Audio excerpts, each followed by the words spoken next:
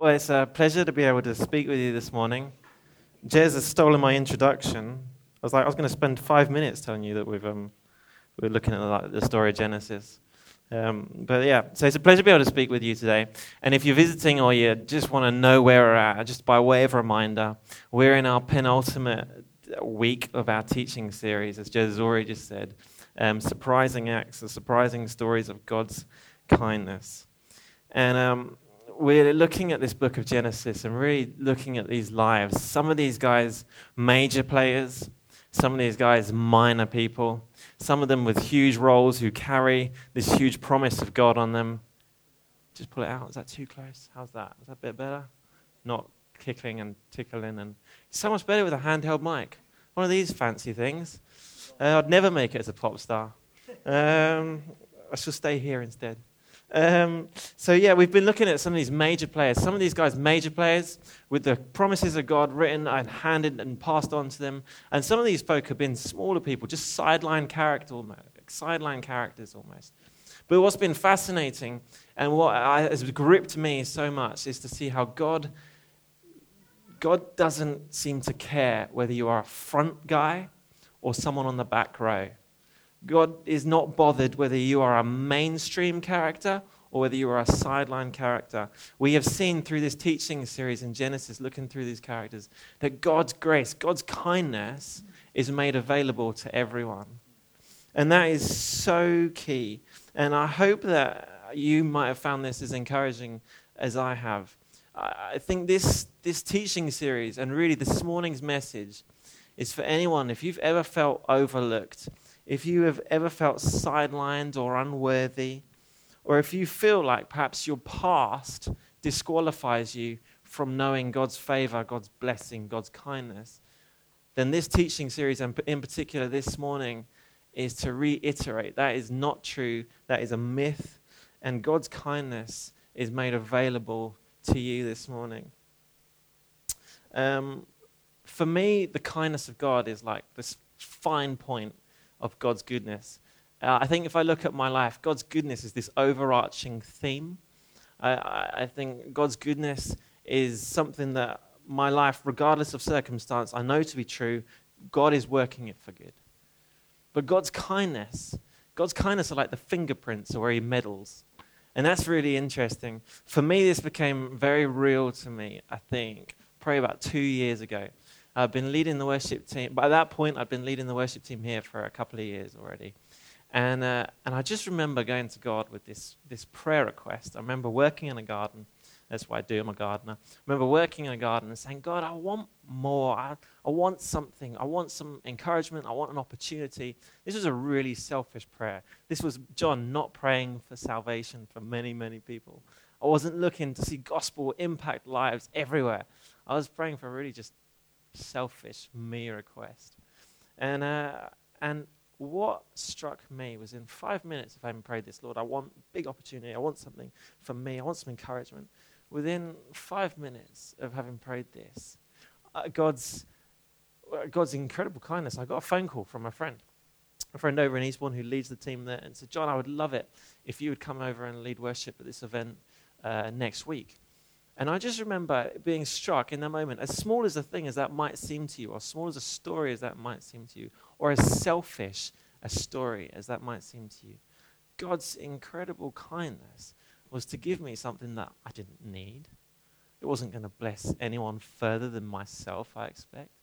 But it was something that God's saying, I care about you. You are a son to me. I am your father. It is my delight to give you what you ask for. And really, that's what I want us to see this morning. God's kindness is made available to you, whatever your request, whatever your circumstance. God's kindness is made available for you. Whatever the motivation, you are not disqualified from receiving God's kindness. So as we've already said, we're going through this book of Genesis and looking at various characters. We started with the character of Abraham. And we saw how God took a man from his homeland and said, I want you to move to a new town, a new city. I want you to leave this homeland of yours. And Abraham at the time was a sun worshiper, we understand. But God takes him aside and says, I want you to move house. Moves house. And then later on in the story, we read that Abraham is told by God, he says, look up at the stars. Okay, look at the stars. Can you count them? No, not a chance. And God says, as innumerable as the stars are, so your children will be. So will your offspring be. And what was amazing about this story, and what we saw, which was incredible, was here's a man, first off, he's got no history with God. Second off, he's a man in his old age, and his wife is barren. She also is in her old age. They've had no children up to this point. But God uses them. God moves them away from their hometown and says, I want to bless you. He makes two massive promises to the man. One, I'm going to give you children, and I'm going to bring hope to the world through these children. And two is that I'm going to bring hope and salvation through your children. This morning we're going to be looking at the character of Judah, who is ultimately and vastly appears very different from Abraham. But let's just carry on with the story, so we reacquaint ourselves as we go through and where we know where we're at when we get to Judah this morning. So Abraham has two sons, Ishmael and Isaac. And there's an interesting story there, and we really saw God's kindness again in there when we studied that a couple of weeks ago. But what we see is Isaac then takes on the promises of God. This promise that God had said, I'm going to bless the world through you, and you're going to have innumerable children. Isaac then carries that. Isaac then has a son, calls him Jacob. He has two sons, Jacob and Esau. Esau, much like myself, very man's man, big, strapping, strong, hairy guy. See? And he has a second son, Jacob. Jacob is a bit more devious. If I'm the man's man, he's a bit more like Jez. It's not true. It's not true at all. He's much manlier than I am. He takes Jacob. And Jacob, there's this devious moment. And what's incredible is God's kindness comes through. See, Jacob steals Esau's right to his inheritance. His inheritance, his family estate, or God's blessing. Jacob swindles him out of it. And yet God is able to use that situation we read. It was amazing to see how God takes this devious little man and continues his plan to bless the world. God is determined, and characters don't get in his way. Now, Jacob, we learned, had 12 sons, and last week, Jez introduced us to Joseph, and next week, Jez will conclude the series looking at the second half of Joseph's life. Joseph was Jacob's favorite son. I'm sure you remember that. And we saw last week, Jez showed us how God, the master storyteller, do you remember God, the master storyteller, works through Joseph's life and just brings about such incredible rescue to a world which is in current famine through this man. God is big, and he can work through anybody. Joseph is sold into slavery. He ends up in prison through essentially his own integrity, lands him in prison. And then eventually he comes up and he's exalted to the right hand of Pharaoh. God brings this man who was favored by his father, who his brothers discounted, and God brings him up to a position of incredible authority. And he's able to bring hope to this world and hope to that land. Well, this morning we're going to meet Joseph's brother, one of Joseph's older brothers, a man called Judah. And Judah is as far from being like Joseph as east is from west. They are two very different characters. But what is fascinating and what is beautiful is God's kindness cuts through this man's life. We're going to look at three snapshots of Judah. It's still clicking. I'll just put it away a bit. We're going to look at three snapshots this morning, spanning 15 years in Judah's life. And the first of our snapshots is lands us in Genesis 37. So this, I think it's going to come up on the screen behind me, but let me just read this from Genesis 37, verse 26. And it says this: Then Judah said to his brothers, "What profit is it if we kill our brother and conceal his blood? Come, let us sell him to the Ishmaelites. Let not our hand be upon him, since he is our own brother, our own flesh." And his brothers listened to him. Then the Midianite traders passed by, and they drew Joseph up, lifted him out of the pit, and sold him to the Ishmaelites for 20 shekels of silver. They took Joseph to Egypt. So Joseph has just been sold into slavery, which is where we are now, at the hand of Judah. Judah's initiative. Brothers wanted to kill him. Judah says, we can make some money out of this. Hang about. We can make some money out of this. Judah the schemer. Judah the scoundrel. Judah is a man, and we would have learned and known over the past stories, he's a man who has grown up with the promises of God. He's a man who will have grown up with the knowledge and the understanding of God. Yet here, we see him doing something that is way out of line with what God's will for his life might be. And actually, this is not the last of the terrible things that Judah does. The following chapter I was initially going to read, I'm not going to read that now. The following chapter, he carries on. His life of misdeeds, mistakes carries on. It doesn't stop there. But this, we look at how, and we see Judah selling Joseph on. What we know about Judah, and by translation of his name, is that Judah means praise. And here we see Judah doing something that is completely unpraiseworthy. And my initial reaction, I don't know about yours, my initial reaction is to see this man and see what he does, and actually to read the following chapter, and you just go, do you know what, let's just write this man off. There's 11 other brothers. Let's just write this one off. But it's key to see God does not. As I looked more closely into Judah's life over this last week, preparing for this morning, I see that actually, as Judah grew up with the promises of God being passed down from his great-grandfather Abraham through to his grandfather Isaac, then down to his father Jacob, these promises, God's going to provide, God's going to bless, God's going to do great things. What I realize is that actually I too am just like Judah. I grew up in a Christian home. My mum and dad became Christians 5 to 10 years before I was born, and they raised me going to church every Sunday morning. I went to church. I learned the gospel. I saw about Jesus. I heard about Jesus, the one who comes to take away the sins of the world, the one who whoever believes in him can have eternal life. I saw the miracles. I learned the stories that we teach our children now today. That God loves you. Jesus turned water into wine. Jesus fed 5,000. Jesus did this, that, and the other. I grew up with those stories. Just like Judah grew up with the promises of God. And just like Judah, I rejected it.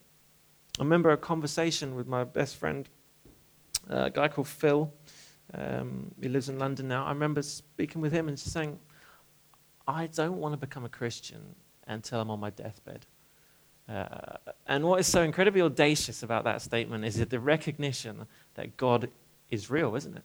So I was willing to accept that God was real. God did want relationship with me. Jesus has come to save my sins. And I was saying, I recognize that's real, but I'm going to do my own thing. I essentially did just what Judah did. And do you know what? God didn't write me off. God didn't write me off. God doesn't write you off. Our past does not disqualify us from receiving God's favor, kindness, and blessing. I wonder how many of us have lived like that. See, Judah's first mistake is it's not initially that he sells his brother. It's not the deed of selling his brother, but rather his first mistake is to reject God's plan for his life or God's will for his family. That's the first mistake. Then comes, let's sell the brother. I wonder if perhaps you too may feel like, do you know what? In the past, I've done that. I've rejected God. Maybe even this morning you feel like, I'm not sure about this. I'd rather pursue my own way for life. Well, Judah is child number 4. Okay? Judah is fourth in line for the family inheritance, fourth in line for the family blessing that God is moving through the earth. And you wonder how aware of that he is. And we also know that Joseph, who we heard about last week, Joseph is his father's favorite son. He's clear about that. He gives him a special coat. Joseph comes with these incredible dreams and says, one day you're all going to bow down to me. Now, I put myself in that position. I've got 2 brothers. I wonder if Mike, my youngest brother, came up to me and said, do you know what, John? One day you're going to bow down and worship me. I might too have stuck him in a pit. He won't listen to this sermon, I'm sure. See, I think the more I look at this man, the more I realize that there's not such a huge difference from me. Has he already discounted himself? Have you this morning already discounted yourself? Judah has. You look at the way he lives, and particularly in the following chapter, he seems to just throw it away. I know that when the waves come up around us and crash around us, and when the world appears to us to be in a place of turmoil, it is quite easy, and perhaps even the easier option, to just throw it aside, to deny it. Do you know what? God doesn't seem to want the best for my life. If that were the case, I wouldn't be in this position. But I think it's important to know, and I want us to remember this morning, is that God has not given up. God does not disqualify you. Our circumstances don't disqualify us from receiving God's immeasurable kindness. So snapshot 1, that was Judah selling his brother into slavery. Snapshot 2, this is about 15 years on. I think it's more like 13 years on. 13 years later, Joseph has been brought up out of prison. So he's been sold into slavery by his brother. He ends up in Egypt, working for the Potiphar's household. 15 years later, Joseph has been brought up out of prison and ends up before Pharaoh as Pharaoh's right-hand man. He's got this incredible ability to interpret dreams, a God-given gift. But he also has this amazing God-given gift of administration, which puts him in this huge position of authority, second only to Pharaoh. And we know there's a famine. We read about in this chapter, there's a famine in the world. Well, this famine brings Joseph's brothers before Joseph and Pharaoh. And this is an interesting piece. Joseph knows who they are, but they don't have any idea that this is Joseph. And for me, this you read in this story, just like your head just goes into you put yourself there, don't you? I think, can you imagine? You have seen from Joseph's perspective, your life has been torn apart by your brothers. But now, miraculously, God has put you in this incredible position of power. And then your brothers come before you. They don't know it's you, but they're stood there before you asking for grain. Can you imagine Joseph? Hard not to just go, well, do they recognize me? Do you think they've noticed it's me? I wonder if they have. Can I even forgive them? I could destroy them. After a bit of to and fro between Joseph's brothers and Joseph, the brothers leave with the grain that they need, and Joseph puts in Benjamin, the youngest brother, his own brother. He puts in Benjamin's bag a sack of grain. He puts his gold cup from his palace. And as the brothers leave, Joseph calls them back, says, "You've stolen from me." And he said, "We haven't stolen from you." He says, "You've stolen from me. My golden cup is missing." So they come back, they open their bags, and lo and behold, Benjamin in his sack is Joseph's golden cup. And this is where we land in Genesis 44, verse 18.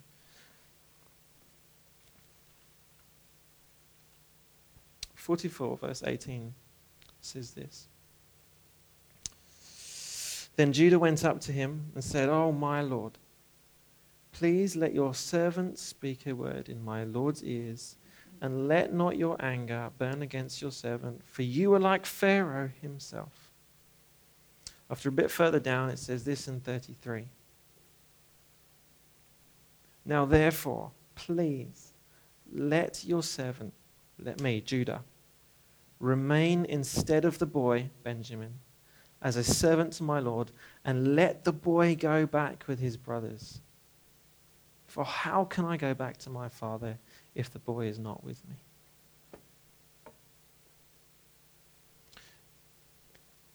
Snapshot 2. Judah steps in. There is this incredible change of character from the man we met 15 years ago. 15 years ago, he was willing to make a profit from selling his brother. Now we see him step in to his brother's shoes as a substitute. This is actually the first time in the Bible, interesting, this is the first time in the Bible we read of a voluntary substitution. That's cool. The first time we read of a substitution, it's with Isaac. Do you remember? Isaac on the altar. And Isaac's about to be sacrificed by his dad, Abraham. And God provides a lamb and says, do you know what? Stop. Don't kill your son. Here's a lamb. Lamb didn't choose to die. Here we see Judah. Judah steps in and says, don't make Benjamin stay. Don't. I will step in his place. I will take on his shoes. It's my responsibility. I'll step up. This is a huge turnaround. And it's amazing to see what an incredible character shift. Just as a side note, I think, and something that caught my attention last night when I was reading, I don't know if you remember Peter. Peter in the New Testament, Peter, Jesus, one of his closest companions. Peter denies Jesus 3 times. Jesus has been arrested by the powers that were. He's been arrested, he's been sentenced, and Peter is hanging about the place. And 3 times, 3 different people go up to Peter and say, Peter, you're acquainted with Jesus. You're one of his men, aren't you? 3 times.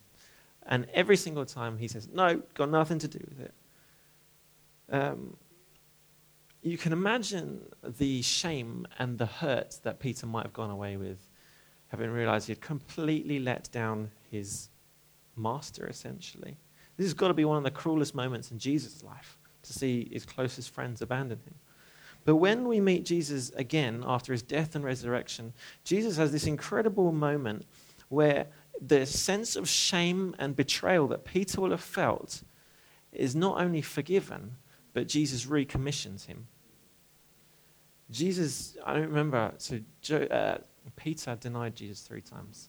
Jesus then says to Peter 3 times, do you love me? Yes, feed my sheep. Do you love me? Yes, feed my sheep. Do you love me?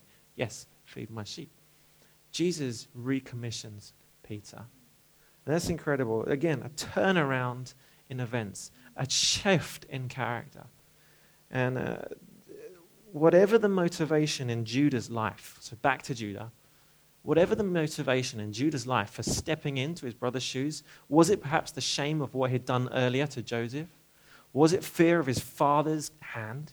I can't take him back to my father. I can't go back to my father with my hands empty. My father will surely die, he says. Well, whatever the motivation for Judah's changing character, God uses this moment. This is incredible. God reaches in and uses this moment to not only heal the family, but essentially to then move on, push forward with the rescue plan to the earth. God cares about families. Amazing. I was 18 when I finally put my trust in Jesus. All the mess of the previous 18 years was dealt with in one moment. I remember on my knees in a big tent in this Christian conference, an 18-year-old, and just going, Jesus, I give in, I give up, I surrender. I've done wrong. It's my mistakes. I give up. A changing character. And Jesus uses that. He doesn't dredge up the past. God doesn't dredge up the past. He doesn't go, okay, that's very good, well done. Now that you've done that, let's just talk about some of the things that you did do and how we can work about making them not happen again. He doesn't do that. He goes, son, you're forgiven. Come. He embraces me as a child. The same way you see my 3 sons, they run up to me. I give them a big hug. God does the same with me. When I turn around and say, I put my hands up, I'm so sorry. It was my fault. God says, come here, have a hug, a proper hug, a real hug. Our past does not disqualify us from receiving God's blessing, and better still, we have a substitute in Jesus. Judah paints a picture of what Jesus is like.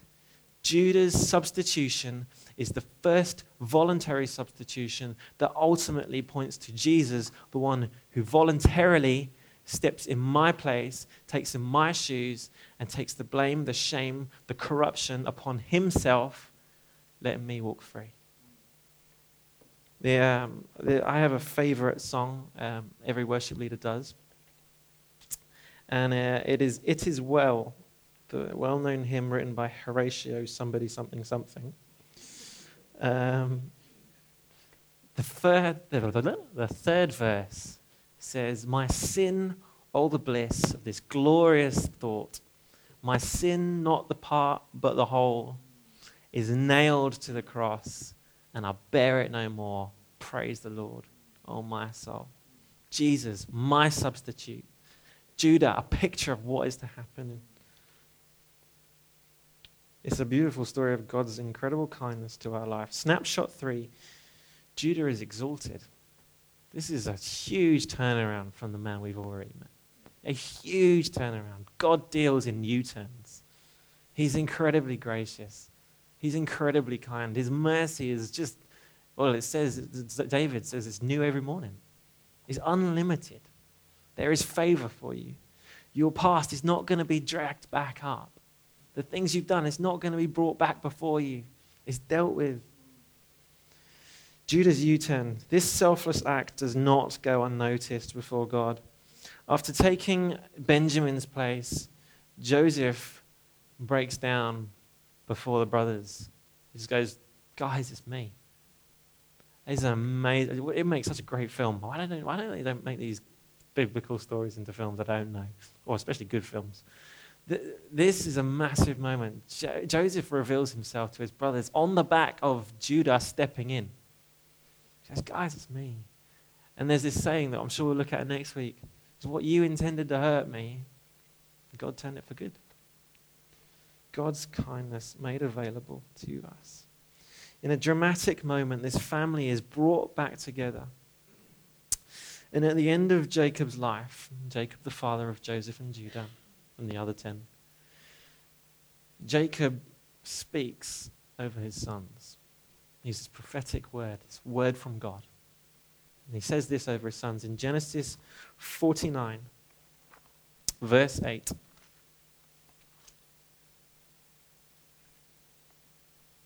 Judah, your brothers shall praise you.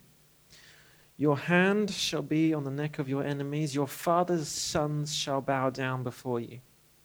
Judah is a lion's cub. From the prey, my son, you have gone up. He stooped down, he crouched as a lion, and as a lioness, who dares rouse him? The scepter shall not depart from Judah, nor the ruler's staff from between his feet, until tribute comes to him. He shall be the obedience of the peoples. What an amazing turnaround.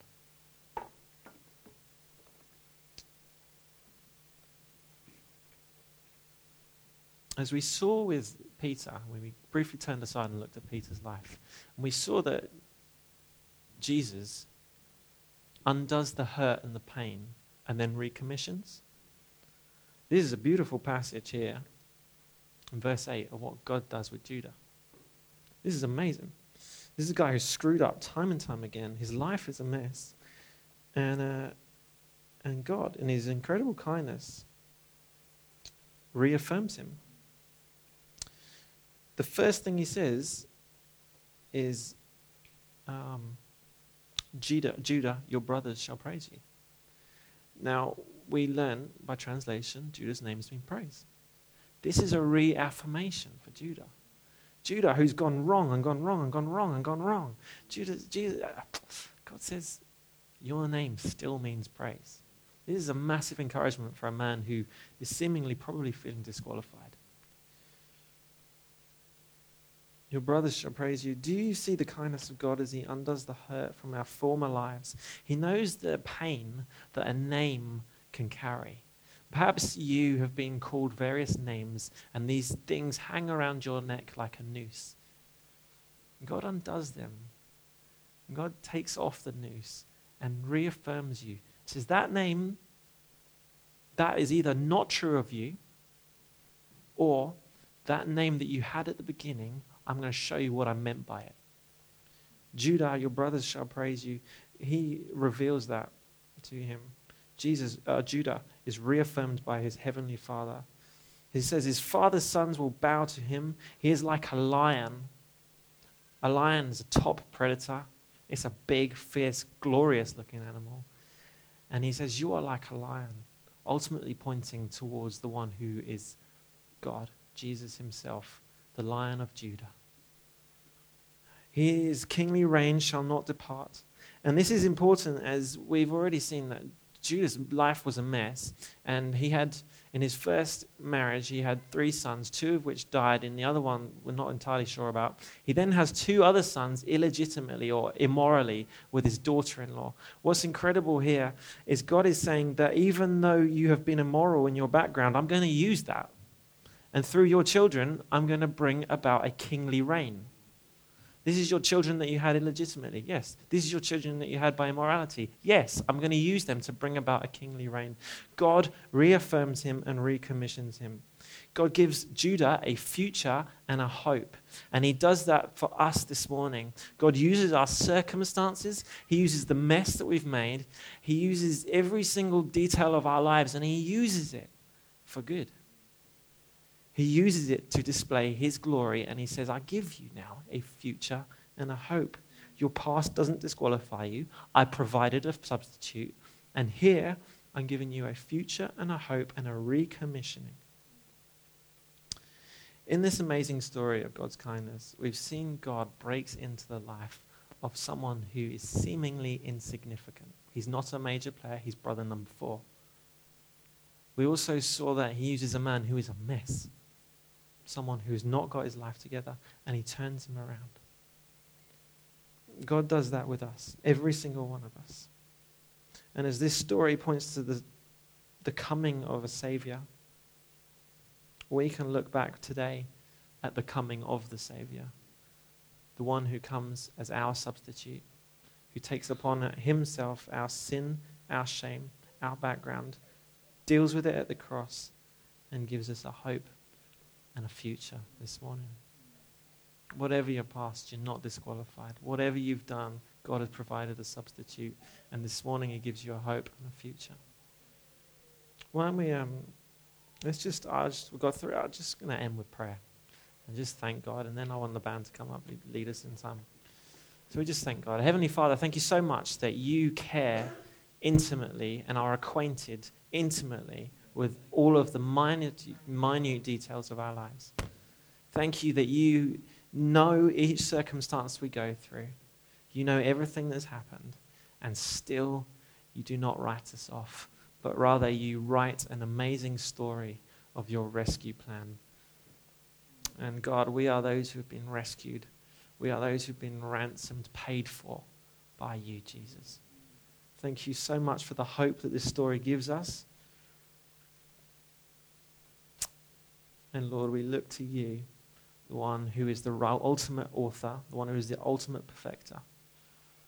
We say, please have your way in our lives. In Jesus' name, amen.